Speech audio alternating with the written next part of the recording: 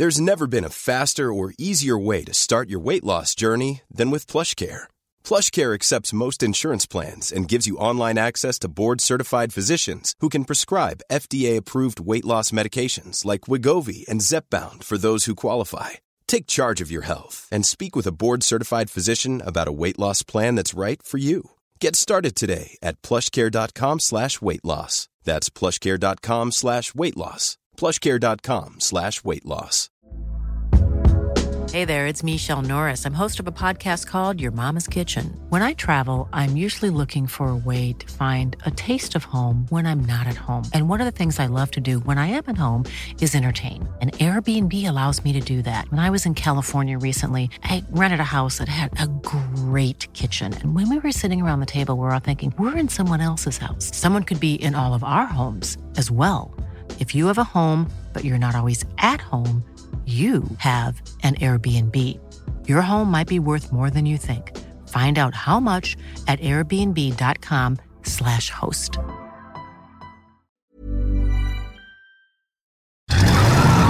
So you're the devil, and you've left hell behind to take a vacation in Los Angeles. Well, where else would I go? Lucifer Morningstar. Is that a stage name or something? God-given, I'm afraid. I think you have a visitor. Your return to the underworld has been requested. Look, remind Dad that I quit hell because I was sick and tired of playing a part in this play. Your time here on Earth is affecting you, dear brother. You're changing. My life has changed. I'm bleeding. What's happening to me? Why is it that sometimes I'm immortal and other times I'm all too human? Chloe Decker is the one causing your vulnerability. You're gonna help me get Lucifer back to hell. Sometimes the people closest to you can turn on you. I'm a wanted man. Who do you want me to kill? Lucifer Morningstar. You're not immortal anymore. Bye-bye, devil. I'm a wanted man. Home, sweet home. This isn't possible. It's hope. Someone's escaped from hell. Lucifer. Who escaped hell? Mum.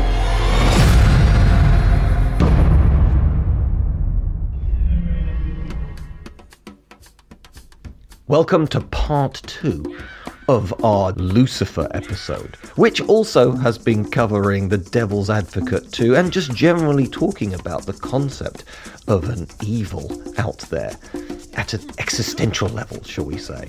This is part 2. Please allow me to introduce myself. I'm a man of wealth. In the TV show, Lucifer, he always introduced himself as Lucifer Morningstar. And if you haven't seen the TV show, I've just mentioned it might have just been cancelled, but there are 50, 60 episodes out there on Amazon and other various streaming platforms. Check it out, because I'm about to not give it credit, so give me a minute or two, but then you'll see that, yeah, okay, fine, it's definitely worth checking out. So the basic idea is, Lucifer has decided that he's bored of running hell, and he's sort of fed up of doing what God's told him to do, and so he's gone on holiday, and now he's running a nightclub in Los Angeles. And what does he look like? He looks like a handsome man with a little bit of stubble. He's always wearing a suit with a shirt and two buttons undone at the front of it, and it's a lot of fun. Fundamentally, what it is a police procedural. Lucifer bumps into this female police officer, and for various convoluted reasons they end up working together, but it is that standard police procedural that you've seen from the 1960s onwards, which is basically two detectives turn up at a murder, they go around for the whole episode talking to people, turns out one of those people did the murder, they find that out by the end of the episode, job done, move on to the next episode. If you're sitting there going, that doesn't sound all that great, well, if you've got something so high concept going on at the start of the actual, the whole concept of the TV show, you might as well batten down the hatches in terms of making it a I can definitely follow it type storyline. This isn't Westworld. This isn't Game of Thrones, okay?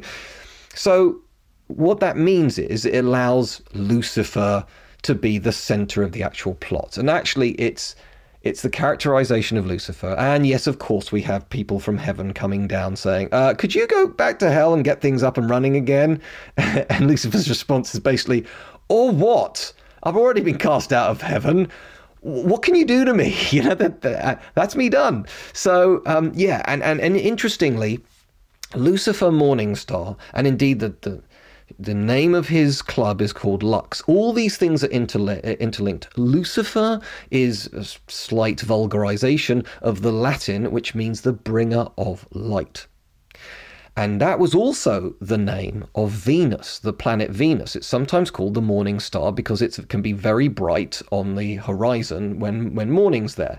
So when he's introducing himself as Lucifer Morningstar, in a sense, he's introducing himself as the bringer of light, the bringer of light. He's technically using the same phrase twice, but it all does hang on the fact that the devil is not necessarily some horned goat with bat wings who's just out to get people. And what's interesting in the show, and what's interesting in the Devil's Advocate movie, is the devil basically says, I get blamed for an awful lot of your stuff. All I do is reveal your desires. I don't make you do anything. You are just weak. You just follow your desires. Rather than doing the hard, right thing, all too often mankind goes the easy way. And I think that's interesting to pause on for a moment, because we love blaming external things. In society generally, when times are tough, we tend to blame immigrants or another country, or perhaps an unpopular group, as in political organisation, in our own country. So it's very easy to push the blame out. But the thing is, how often have we been a bit rubbish? It is interesting that you get an awful lot of, as I said, these screenwriters and writers in general showing pity for the devil, because he's blamed for a lot of stuff that he didn't actually cause in the first place. In particular, you've got this wonderful speech, as I said, from Al Pacino at the end of Devil's Advocate, who's saying, look at God's rules, it's terrible. You're not allowed to look. Okay, you can look, but you're not allowed to touch. You can touch, but you're not allowed to taste. You can taste, but you're not allowed to enjoy it. Who are you carrying all those bricks for, anyway? God? Is that it? God? Well, I tell you, let me give you a little inside information about God. God likes to watch. He's a prankster. Think about it. He gives man instincts. He gives you this extraordinary gift, and then what does he do? I swear, for his own amusement, his own private cosmic gag reel, he sets the rules in opposition. It's the goof of all time. Look, but don't touch.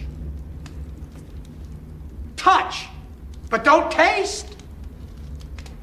Taste, don't swallow. And while you're jumping from one foot to the next, what is he doing? He's laughing his sick fucking ass off. He's a tight ass. He's a sadist. He's an absentee landlord. Worship that? Never. Better to reign in hell than serve in heaven, is that it? Why not?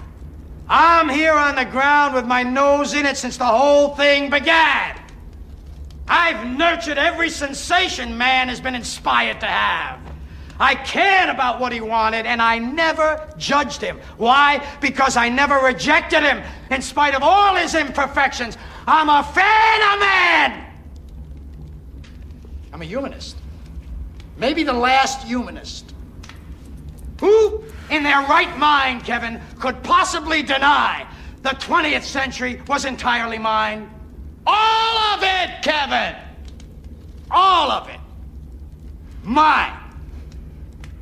I'm peaking, Kevin. It's my time now. It's our time. Anybody want a drink? I'm having a drink. It's like, what kind of perverse power crazy dictator would come up with those sorts of rules. And that, to be fair, is an awful lot of the Bible. But again, you get some Christians turning around and saying, you talk about Christian morality, as if no other religion, no other place in the world has morality. And what's interesting is the whole thou shalt not kill, that's in pretty much every culture. Almost every culture has an idea of, do you know what? You shouldn't go around murdering people. Do you know what? You shouldn't go around stealing from people. We should protect children. You should try and have a confined family. You shouldn't go and have 27 wives and, go to other countries and start new families. That's generally not a good thing. So, of course you can get differences, but the reality is that I think human beings are generally hardwired for certain forms of behavior. And the devil is therefore our get-out clause in a lot of occasions, which isn't particularly fair because we should take our own responsibility. And this, again, goes back to one of the problems. There's actually a whole area of philosophy and theology about the problem of evil, or the hypocrisy of evil. Because, of course, if God is all-knowing, all-powerful, and created everything, and God created a perfect universe, then why do we have pain and suffering and so on and so forth? And there are some Christians who believe that the devil is not an actual being, but the devil is suffering. The devil is temptation. The devil is almost a concept, or the vacuum in your brain where you lose morality. That's the devil. The devil is the vacuum, rather than the devil is a little demon in the back of your head going, hee hee hee hee, you should do all these things. That kind of idea. Interesting. I'm trying to keep it light. This is about pop culture, and I'm talking about 2 movies here. And I so recommend, if you have not seen Devil's Advocate, that's a great place to start. Look, I could think of far worse things you could spend 2 hours watching. It's a rip-roaring ride. Yes, if you like, I've given away the twist that, it does turn out definitely that Al Pacino's the devil. But if you haven't got that in the first 10 minutes, the movie's called Devil's Advocate, okay? If you can't work out that twist from early on, that's on you, really. And actually, is worth pointing out that Devil's Advocate, bizarrely, used to be, up until, the 1980s, an actual position in the Roman Catholic Church, in the Vatican in Rome.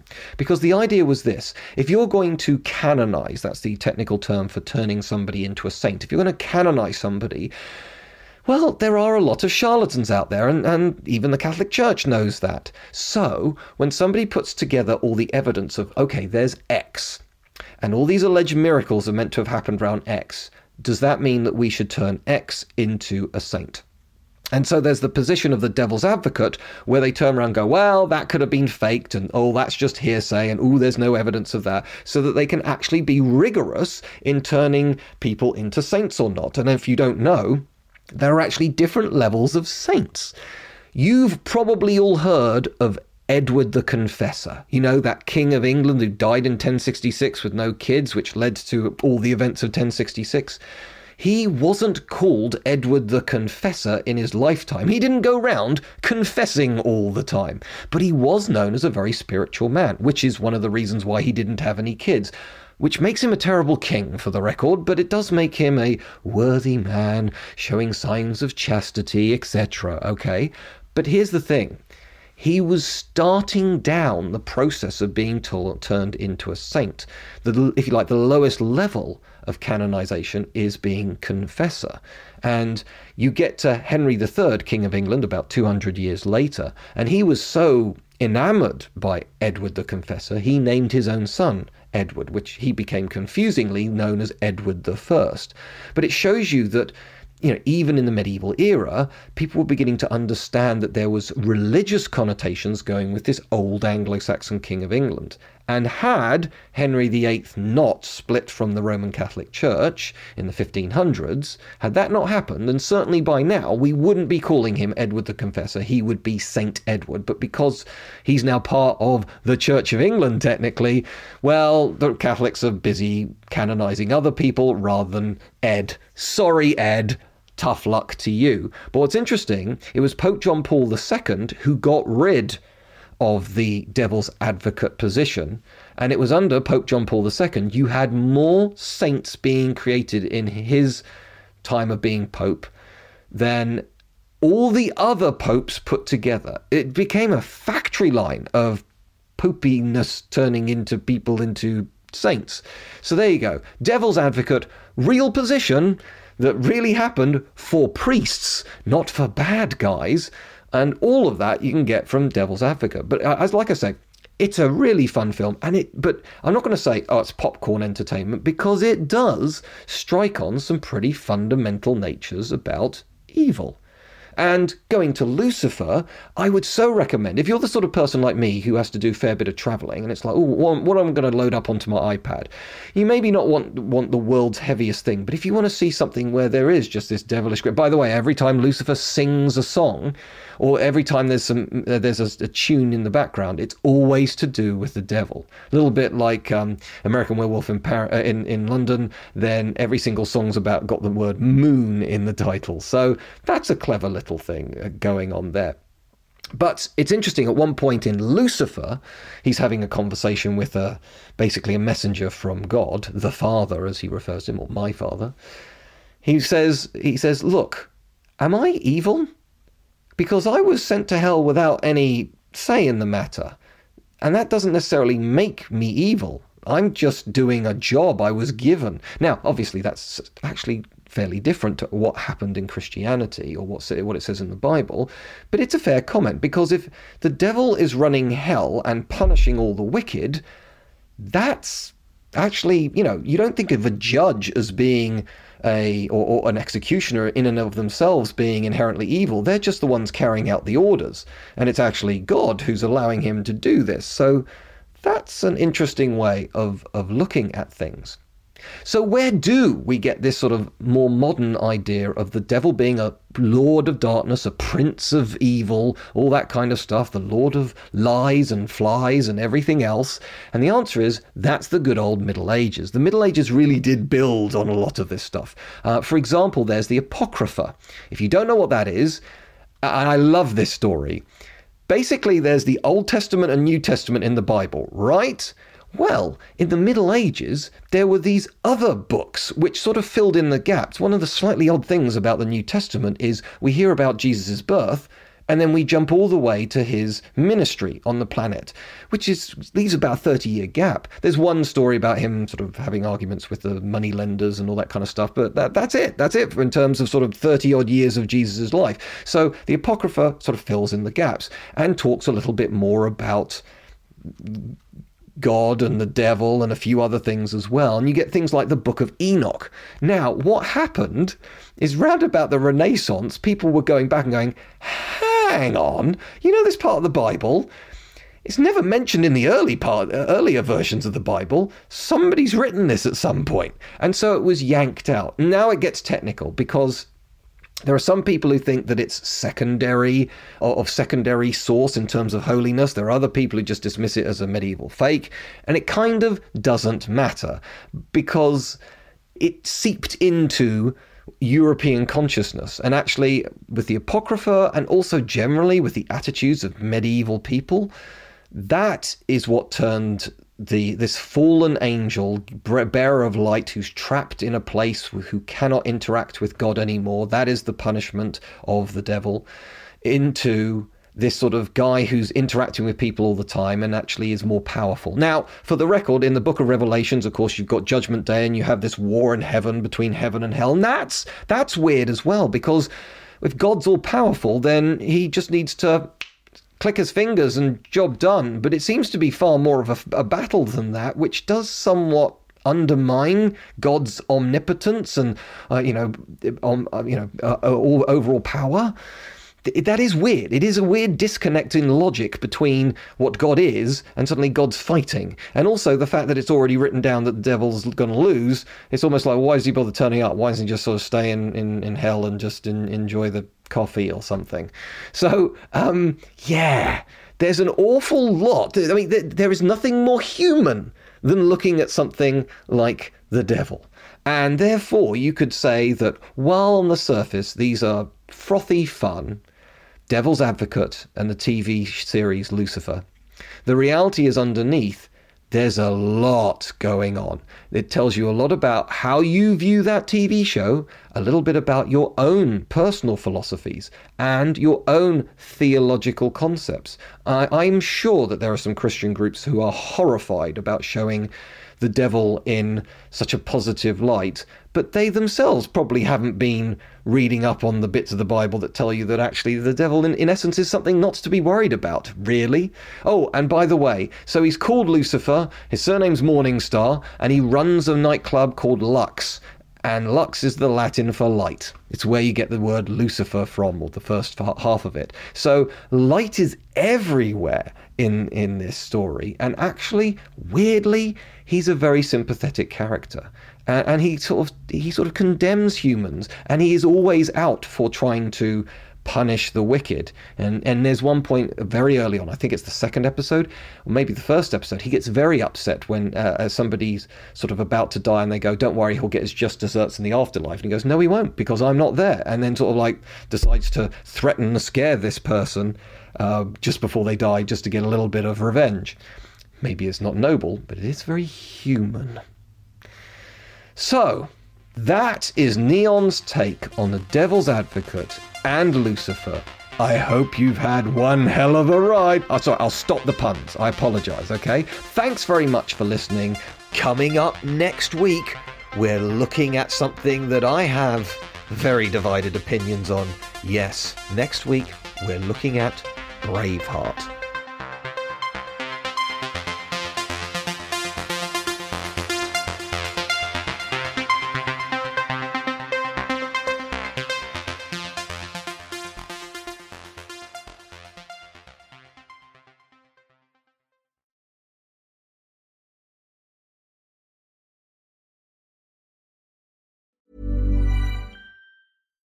Here's a cool fact.